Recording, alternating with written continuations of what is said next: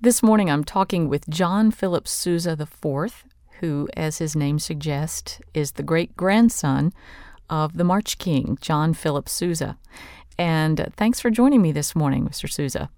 Oh, I'm thrilled to be here. You've just written a book about your great-grandfather. It's called John Philip Sousa's America, A Patriot's Life in Images and Words. And I wonder if you could just tell us a little bit about the book and why you wrote it. Well, lots of books have been written about my great-grandfather and his career and his music. And the vast majority of the publications written about him have been very academic in nature, technical with regards to his concerts and his music and so on and so forth. But no one to date had really tried to bring Sousa to life. So I approached my very good friend, Laura Sichel, who's the senior musicologist at the Library of Congress, who is probably one of the most knowledgeable individuals about my great-grandfather. And I said, we need to do this book. We need to bring Sousa to life for the generations that really didn't know Sousa. They may know some of his music, but knew nothing about him. So we began the process of going through literally thousands of images and thousands of quotes and thousands of articles, trying to pull out those things that would best bring Sousa to life for those folks who really didn't know who John Philip Sousa was.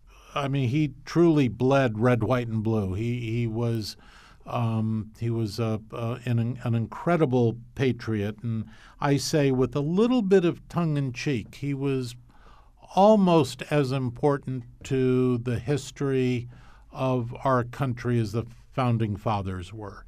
One newspaper coined the phrase for Sousa, the Pied Piper of patriotism, and I think that is absolutely true.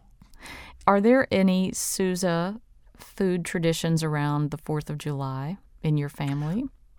Well, there are not. We're all pretty busy around the 4th of July. I narrate concerts all over the country, and the America's birthday season is a very busy time. So we don't have any traditions, and I don't know about great-grandfather. What I can tell you, though, is in his neighborhood in Washington, D.C., he was very well known for his spaghetti recipe. And every year in Washington, in the section of Washington, D.C., where Sousa lived, you will find that someone goes around and they post his spaghetti recipe on street corners. And people really take those recipes and go home and make his spaghetti, and everybody raves about it. Well, I've heard a couple people say not so good, but most people rave about it. Well, can you give me an overview of the recipe? What's in it, and do you know the recipe? Oh, I've got it right here. Okay.